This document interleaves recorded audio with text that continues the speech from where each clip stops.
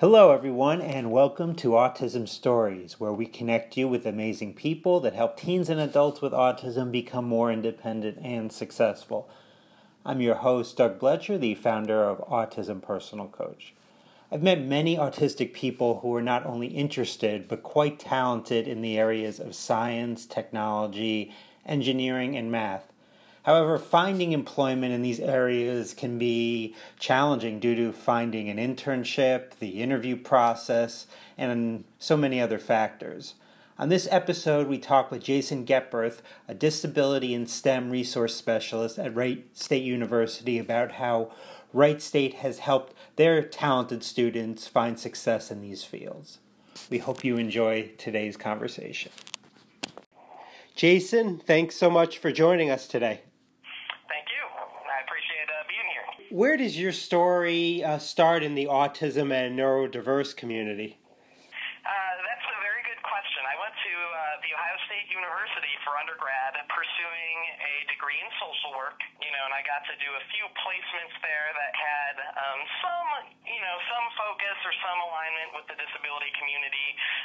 But in terms of autism itself, it wasn't through kind of a mandated practicum, but they had a program through their Nysinger Center, through a grant that had created a program called YATSE, or the Young Adult Transition Corps. And that was a program that was designed to assist individuals with autism and or some intellectual or developmental diagnoses to help them develop kind of strategies for transition from high school to post-high school, whether that would be college, whether that would be a job in the community, whether it would be different routes. And it was largely filled by individuals on the autism spectrum, and myself and other people volunteering with it would assist with, everything from diet and nutrition to developing kind of community resources to obtaining jobs, meeting other people, and it was really kind of focused on those skill sets needed to obtain independence, or as much independence as possible,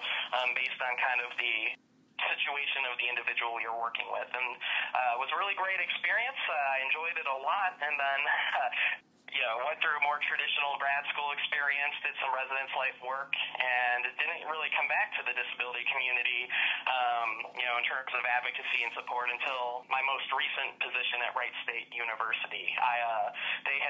Wright State had obtained about 10 years ago now a grant from the National Science Foundation as part of their initiative to improve access to higher education and STEM career fields for individuals from underrepresented groups. And we had obtained a grant specifically around the underrepresentation of disability in STEM fields, and the job I'd obtained was all about looking at higher education and trying to find every single gap, pitfall, anything that might have existed related to recruitment, retention, graduation, or career placement for these individuals, and just developing a lot of interventions to kind of address those pitfalls or those gaps. Now, currently at Wright State, your position is the Disability and STEM Resource Specialist, which is really interesting to me because I've met so many teens and adults that are interested in science, technology, engineering, and mathematics. In fact, just earlier today, I was talking with a teenage client about what his career path is going to be, and he was talking about how engineering is something that he's really good at, kind of at that field, and something that he would like to pursue. So part of your job at Wright State is to instruct and design activities for Foundations in Learning, a course created to translate neuroscience research on how to optimize brain function in learning to support ADHD students, along with those with learning disabilities. So what aspects of this course have been the most beneficial that you've seen for your students? Yeah, so talking about that Foundations in Learning class altogether, one thing through that NSF initiative we started, which was called OSAA, Ohio STEM Ability Alliance, is what we found is that just kind of traditional accommodations and other traditional kind of services that are often provided at institutions aren't the best for kind of the optimal outcomes for individuals with disabilities. Accommodations, they're very important. They're federally mandated, but we kind of learned through this grant that that really they should be a starting point and not an end-all in terms of the supports that might help increase outcomes for the populations we work with.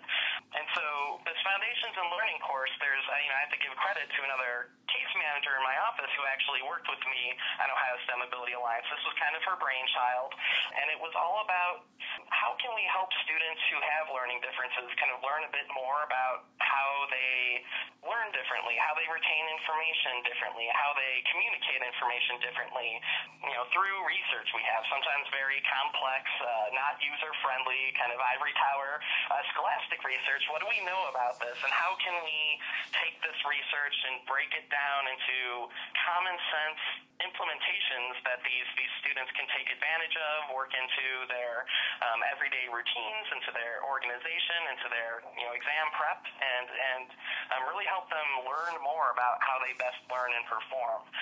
And honestly, I think that in terms of the aspects of the course that were most beneficial, when I was able to go teach it, sometimes it's really easy to kind of get a cookie cutter treatment, through K through 12, but then especially, at least in K through 12, you have these kind of in-depth IEP, ETR, 504 plans that might have a little bit more of this collaborative design behind them. Once you go to college, for better or for worse at times, there does tend to be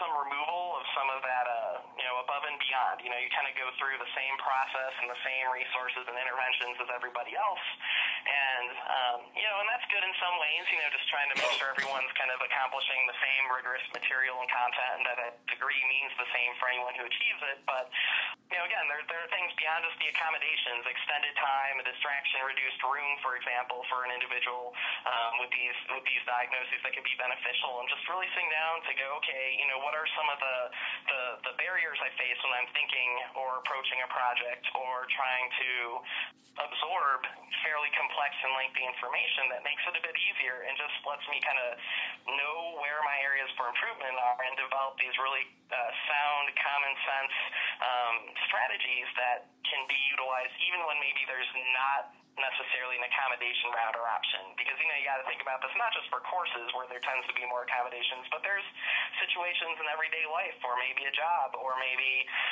a different circumstance where accommodations aren't going to be there, and some of these more developmental approaches can be useful. Now, transition to college can definitely be a big challenge. So for the first-year students at Wright State, I read that you were part in launching what was called a pre-flight program to help the students get acclimated to the first year of life at Wright State. So can you share a little bit more about the specifics of the program? Yeah, so I would say a major issue nationally, considering the transition from high school to college for individuals with disabilities, is there are major legal differences between what IDEA kind of provides versus the ADA. IDEA in K through 12, and then ADA kind of taking over in adulthood in terms of what is acceptable to be done in terms of accommodation and support. In K through 12, you can do curriculum and content modification, where sometimes you can even pull out certain units that might be difficult, or you can convert an essay to a multiple choice, or multiple choice to true and false. A bit more ability to kind of transform some of those things altogether. But at the college level, that can't be done. Curriculum can't be modified, and that's a big one. And sometimes some of the more in-depth follow-along supports and accommodations in the high school setting just are not able to be, either they are transferred over to college, but they might look a little bit different. Maybe instead of an actual reader-writer, you're using assistive technology. There are some things that don't transfer. Sometimes in high school it's okay to have someone who can reword a problem if they're a test reader for you in different ways until you find a version that helps you out. In college, that's not always the case. So there are these kinds of gaps in learning about how things are going to change, and they're pretty substantial, and often if they get talked about at all, it's usually in a single meeting, either in high school or a single meeting in checking into college, and that's just that's just really difficult. That's not nearly enough time to really take some of these concepts, think about them, and develop a plan. So at the OSAA, we had initially had a program called Diversibility U that would target students with disabilities maybe around their sophomore or junior year in high school, and really kind of bring them onto a campus, Wright State University, where all these programs operate, have them see what an actual four-year campus looks like, have them learn more about two-year, four-year options, have them learn about resources, and have them learn about some of the differences they can expect and develop some strategies at that point to take into account when they're picking what that next step is going to be and things that they can do to make their adjustment better. That being said, we eventually transitioned what worked in that program to pre-flight, where the only difference is instead of kind of targeting sophomores and juniors that might come to Wright State or might not, this program instituted a lot of these same details, but for students who had committed to Wright State and were confirmed to be coming in the fall.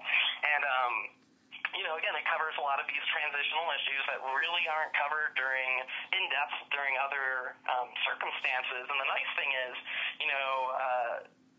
for this program, these students move on a week early. And when you think of students with disabilities, but especially students with autism, who research shows can sometimes struggle with more significant challenges to major transitions, major environmental changes, major structural and predictability changes. And when you think of all of a sudden you're at a new university and there's all this stuff going on, and you're coming in the same day as everybody else, which is a very hectic day, move-in day, and then from there you're already dealing with classes, it's really hard to then also be thinking about these changes when you're already in the midst of everything. So by having this week in advance where students move in, only focus on those issues, come in when it's calmer on campus, and where they can learn through us as case managers and staff in our office, but also we link them with some of our counseling wellness services professionals, academic advisors. We have faculty kind of talk about how they can develop good relationships with faculty members, and then they can even kind of develop sort of a cohort or camaraderie with the other students who, they can relate to. Hey, these are people who have gone through similar situations or challenges in high school as us, and it's nice to know that we're not the only one in this boat, and that we do kind of have these other people before day one of class even starts that we can kind of use as a support structure and as an outlet to feel connection to the campus and all those sorts of things. So it's actually been a pretty successful program. We're in our fourth year of operation, I believe, this upcoming summer, and the outcomes of individuals who take part in it are very largely positive, and it does seem like it's had a good impact in just kind of demystifying college before they're kind of thrust into the chaos of the first few weeks. Now, beyond the classroom, you help students to plan and develop their careers through your workforce recruitment program, which is a federal disability hiring initiative. So Wright State students have been very successful at receiving placements through your work with them. So what is the workforce recruitment program for those that may be unfamiliar? And what are you doing so well that's working so great for your students? Program is a fantastic program. It is a federal program that is designed to address the underrepresentation of individuals with disabilities in the federal workforce. And it's a kind of a collaboration with the Department of Labor and the Department of Defense, where there is a funding pool that is available for federal entities across the United States, where if they have work needs, they can actually tap into this pool of funding, create a temporary position, an internship, usually 3 months, but it can be longer under some circumstances, where they literally can kind of try before they buy with one of these students. The students go through a registration process where they get a federal resume created. They obtain what's called a Schedule A letter, which is basically a letter that says we're eligible for this disability-related initiative without giving any other additional information regarding their particular diagnosis. And then they do an interview, usually around the fall, throughout the fall semester. All this information is kind of typed up, put into an account, and then eventually entered into a national database that federal hiring managers can pull from in the spring. And then in the spring, when these people have these needs, these hiring managers, they can go through this database, and if they think they see a student who will meet their needs, they actually, on top of getting funding to support that student, bring them on for a position. There's also some kind of red tape workarounds that this program provides, so they can bring these students on sooner than they might a traditional kind of employee. And so it's a benefit to hiring managers because they can get someone in these roles doing the work that needs to be done sooner, and they do get temporary funding provided from a central source, so it doesn't have to come out of their budget. So it's a very attractive proposition to these hiring managers. But, where the student wins is that this is a program that, provides them a really meaningful experience that is paid. Every opportunity is paid, and typically pretty well. And there are some questions built into the interview portion of it that specifically kind of address, what kind of workplace environment would allow you to be successful? What kind of accommodations might you need? And then the WRP coordinators at each federal entity can really kind of start having those conversations to make sure accommodations are set up in place, and that hiring managers are best prepared to really create an environment where these students can be successful. It's fantastic. And the way it works is different federal sites can opt to pull students and hire students out of the pool, but different universities can sign up to be student recruiters for this program. And Wright State has been a participant as a site recruiter, a college recruiter, for a number of years. There's about 360 participating institutions nationally. To me, it's kind of a shame that more don't participate. I don't know if it's workload related or just not knowing about it, or what some of the other barriers are, because it's been nothing but positive for our institution. But I think the reason why we've been able to be successful at Wright State University is we've worked really hard to let all of our students know about this opportunity, to go beyond just providing accommodations out of our office, but to really work with our students on their federal resumes, on their mock interviewing, or their interviewing experience in ways that might be a little more meaningful than traditional kind of career services entities who just, may not be as experienced or as equipped with working with certain individuals with disabilities. We can give them really kind of specific advice and targets for improvement. We really work hard to make sure that their applications are the strongest they can be by the time they're done. And by having so many students entered into the database, we've been, in the 3 years I've overseen the program, in the top 3 for recruiters across the United States, and this last year is number 1. That's created interest from the Department of Defense and the Wright-Patterson Air Force Base, because we're giving them a really good pipeline of students, and we've been able to really kind of capitalize on that to where they want to keep growing the pipeline. We want to keep growing the pipelines. Our students do well. They get good people that are converting into full-time employment, and it's just really kind of created this momentum for continued interests from all parties, and more students getting opportunities as they enroll every single year.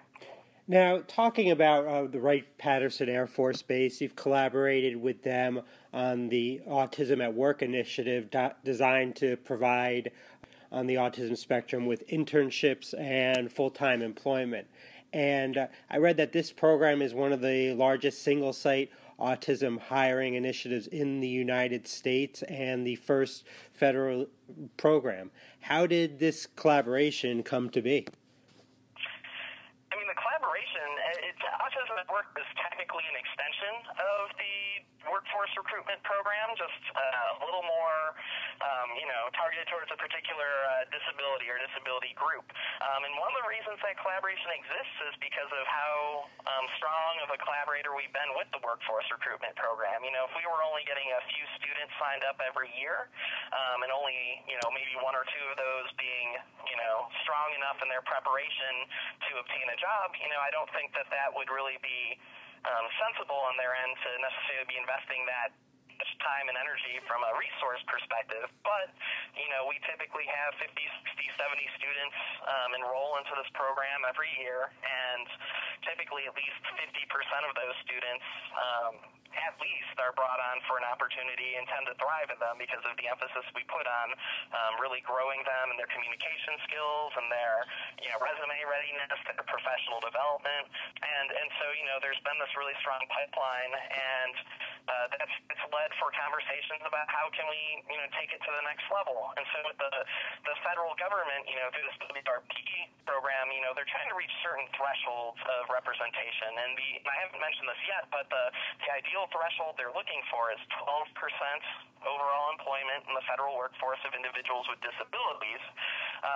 However, there is a kind of a targeted disability group that has a 2% threshold of certain disabilities that are especially underrepresented. And, in that 2% are a lot of individuals with severe physical disabilities, some more severe psychological disabilities, and autism is actually one of those severely underrepresented disabilities that they're really trying to get to that 2% threshold in. And so this initiative was created to really make sure that while there's a growing pipeline for all individuals with disabilities into federal employment, that we could bulk up and provide some extra support to increase that pipeline specifically for autism.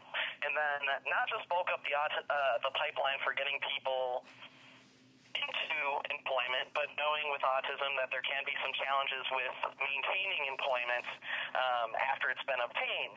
Sometimes there's confusion from supervisors about how to work with someone who has atypical behavior, or they may or may not even know this person has autism. They might look at maybe more neutral emotions as disinterest when it's not the case, stuff like that. There are all these kind of subtle things that can create barriers to sustained employment for individuals with autism. So this program was designed to address some of the barriers that exist in the hiring process for autism, as well as the actual sustained employment portion of being a full-time worker. And so with the interview process, what we do is we, with the permission of students who want to be considered for this program, we do let the interviewing hiring managers know that these are individuals with autism, and we give them kind of a tutorial on what autism is. Hey, these are folks who may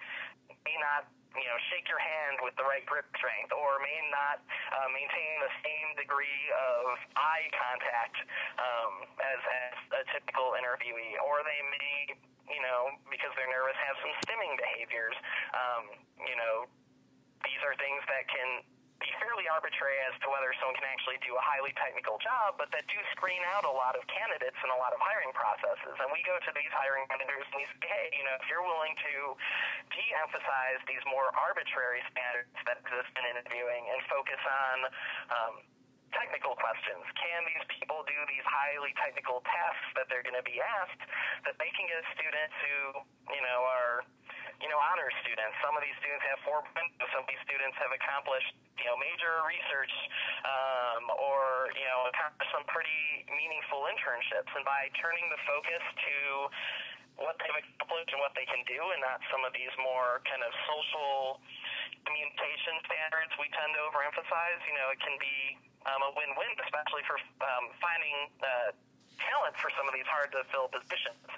The other thing we do is the interview is a bit more conversational. We break free of kind of a more of a rigid question structure.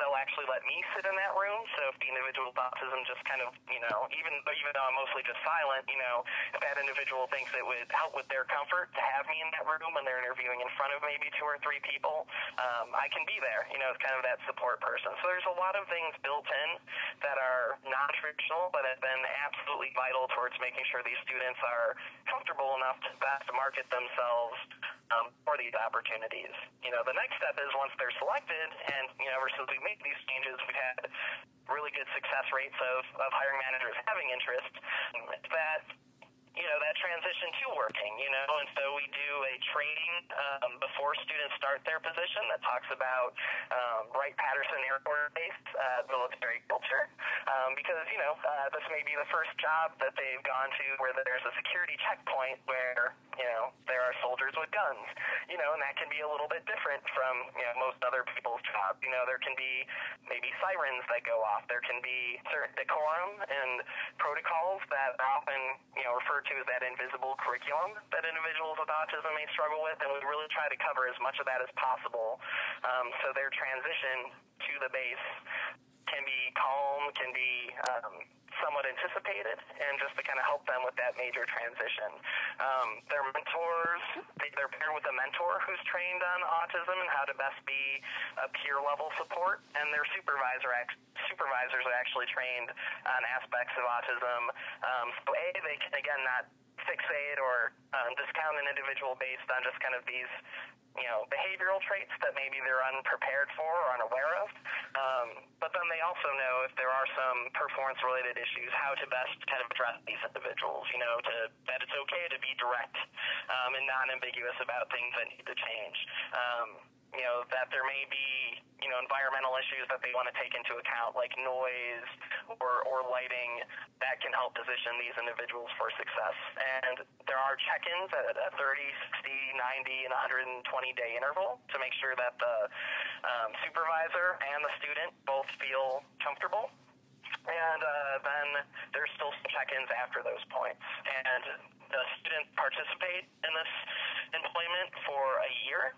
And if it's going well on both ends, over the course of the year, then there's pursuit to have these students converted to permanent employment beyond that year threshold. And so far, the 15-student pilot we had started last spring, already 10 of those students have been offered permanent employment, very high pay employment, and we predict that at least one or two more will likely fall into that category within their year threshold. And for the few students who there isn't a place for them, or maybe it's not the best fit, we still look at it as a win because they're getting a year of well-paid employment, and they're getting that employment at the base, and they're doing some pretty high-level tasks, things that are definitely going to help them, market themselves better when they're looking for other opportunities. We do have our second cohort getting ready to start up. We currently have 8 more students we're going to add into it. But we're hoping to hopefully locate a few more that we can add to this cohort. But it is really exciting. We've gotten a lot of attention for this program. My Wright-Patterson Air Force Base HR collaborator, Molly Four, and I actually got picked out for distinction for a major Department of Defense disability forum at the Pentagon this December. And they were so receptive to the structure of this program and what it was accomplishing that they requested that Molly try to replicate it at multiple other Air Force bases, and they actually asked some other military divisions at this forum to do their best to replicate it within their own structures. So it's really neat to kind of see that the highest levels of disability programmers at the Department of Defense were excited about this program and are really looking for expansion across multiple federal divisions. In the 30, 60, and 90-day check-ins, when the feedback is different from the intern versus their supervisor, how have everyone worked together to overcome some of those challenges? So there's a few different steps to that. I think the first part is really training supervisors that it's okay to be direct if they have concerns and to ask. But, this isn't just unique to individuals with autism, right? Sometimes it's tough to have a difficult conversation. We don't want to be we don't want to come off as mean or overly confrontational, but, when the alternative is something that maybe is a work-related or performance-related issue isn't being addressed, then there's no resolution to it. And then sometimes if you just avoid that, then someone's getting let go and they don't even necessarily know why or how or what they could have done differently. So the first part is we really do encourage supervisors to be direct with their conversation about concerns that they have. That being said, if they're nervous at all between Molly Four, who's a HR representative at the base, or even me, they can kind of reach out and say, hey, we're having these concerns, we're uncomfortable about how to address them, we don't have an extended background in disability or autism, even though we've gone through the training. They have us as support outlets, but then additionally, the students have that as well. They have they can always go to Molly, if they have concerns or if they feel like their viewpoints are not being heard, or maybe there's a different opinion on performance. They can go to her to get some insight and support. They're also welcome to reach out to me, and I can do a little bit of investigation on my end to help out. The other resource that they do have is that trained mentor who is a full-time employee at the base, but can be a great outlet for sounding off questions, concerns related to maybe their supervision or their work that they might be a little too nervous to just directly go to the supervisor about. So between those, three individuals, again, myself as the Wright State representative that they worked for, typically worked with for a number of years through some of my other initiatives, and they have a trust quotient with. They have me. They have someone in HR who we've trained on autism, and she's been an all-star and really kind of making sure that these students are advocated for, and the mentors who, they're not paid or credited to be mentors. They're signing up because they are really dedicated to the cause and they want to see these students succeed. There's just that really good support network there. On top of that, the one thing I did forget to mention is there are monthly meetings that are focused around the Autism at Work cohort.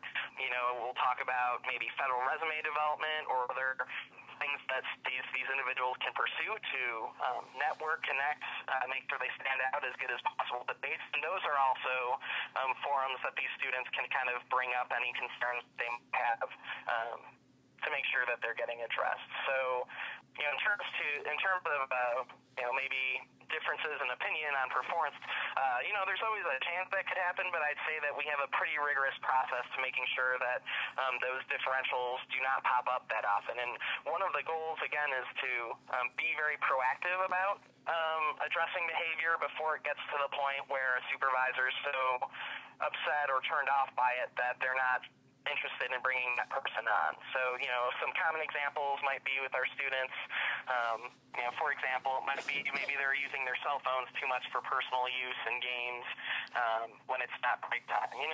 That's something where maybe if there's downtime, the student doesn't know that they're using it too much or something like that, and if it was unaddressed, it just keeps popping up as a concern, and something that might annoy people, but, that's a really easy thing where if the supervisor talks to the student directly or if the supervisors talk to the student directly and it doesn't seem to be sinking in, there's multiple other people who can then come in, work with that student and make sure that they're taking corrective action so they can remain hireable over the process. So don't assume skills. These students, typically they're coming in, they're more capable of handling a lot of the skill sets, and it's very much, don't, just because there's some behaviors that might take away from their other accomplishments, don't let those linger. Don't let those go unaddressed. Make sure that, the resources and the structures in place are being utilized. And when they are, we're able to have those intentional meetings very proactively before it might turn up as a really big red flag and say like a year-long performance evaluation. And, I think proactivity in those regards are the key. A lot of these things are not Herculean tasks to get changed. It's just all about making students aware, making sure they understand, and helping them develop some success strategies for improvement in those areas. Now, earlier you were talking about the workforce recruitment program and how it's at about 360 universities across the country. Now, for incoming students that might be interested in this program or students that are currently at their university, how would they go about finding out if that program exists where they're going to school? Okay, so the outlets that I would have for this, is it kind of traverses, both disability services and career services. But I would still say most of these units, if they're housed at all, or most of these site coordinators, if they exist at all, they're going to be housed in disability services because disability services is going to be the one entity that actually knows whether an individual has a disability or not. So they're going to be the ones that are best able to kind of market the opportunity out and help recruit. That being said, at my university, I have an online portal for students where I'm advertising about it. I have brochures. I send out listserv emails well in advance of the program. I pull every new student I see in and let them know that it exists, whether it's their first year and they're not even thinking of an internship for another year or two, or as they're getting into the timeline. So I would say that those things have helped me be very proactive and to make sure as many people know as possible. That being said, some other entities, maybe due to other priorities or just, individuals being busy, they might not have the time or resources to be that proactive. It doesn't mean that there's not necessarily a site coordinator. So the most important thing I would say for students to do is go to their disability services unit and ask, do you have somebody who is a coordinator for the workforce recruitment program? I'm very interested in this program. It's a, federal initiative to provide internships to students with disabilities. And, hopefully they're at one of those 360-ish institutions that do participate, and they can get a referral to the recruiter to get more information. That being said, if it turns out that university or college does not provide the program, I think that the student, if they're looking to have this opportunity started up, would be to say, hey, maybe you should look into the workforce recruitment program. There is a web page. I believe the link is still wrp.org. But if you just type in workforce recruitment program, you can find it, and there is the ability for institutions to sign up as, recruitment centers for students. And, there's no cost. There's no major obligation. The program will ask you every year how many students you anticipate getting signed up through the process, and that's mostly because they do pair a federal employee to the institution to do those interviews that eventually are typed up and put into the database. So they want to kind of do a guess, but there's no penalty if you over-recruit or under-recruit. There's really no obligation from the institution. So that would be the advice, and honestly, if students do find that their institution doesn't do it, I would just say please try to bring it up to the offices, because not enough people know that it exists. And it's a great opportunity. Again, I get 50, 60, 70 plus students signed up every year. I would say, again, it's a single resume submission. It's a single interview. And I'd say I have probably a 40, 50, possibly 60% placement rate of those students through this program. And if you had students seeking out an internship through any other means, I think we can all agree that a coin flip chance, a 50% chance of getting a really good paid internship out of the experience. I mean, you just don't see those odds or rates with almost any other opportunity you'd apply for. Mm-hmm. Not to mention that this, again, is a much more inclusive and disability accommodation intentional placement than some other entities might provide. So that's what I would recommend. And then if anyone ever has any questions, whether it's a student, whether it's a disability services case manager or anything, they can contact WRP directly, or if they're looking for more of that college, university kind of perspective, they are welcome to contact me, and I will answer all questions about how they can kind of set up their programs and make them successful. Well, Jason, thank you very much for your time. Absolutely. Thank you for listening to today's episode, and thank you so much to Jason for the conversation. Did you know that Autism Personal Coach saves autistic people from feeling alone and being isolated? So often, autistic teens and adults struggle with anxiety and as a result don't have success in their lives. Autism Personal Coach is a unique service in that we help autistic people by working on meaningful, individualized goals in the settings in which they'll be used. So anxiety is greatly reduced, and as a result, they can become much more independent and successful. To get an autism coach for a loved one or yourself, it's very easy. All you have to do is email autismpersonalcoach@yahoo.com or call 216-336-5889 and request a coach today. On the next episode of Autism Stories, we will talk with Alex Manners about his campaign to make soccer stadiums in the United Kingdom much more sensory sensitive for autistic people. Talk to you then.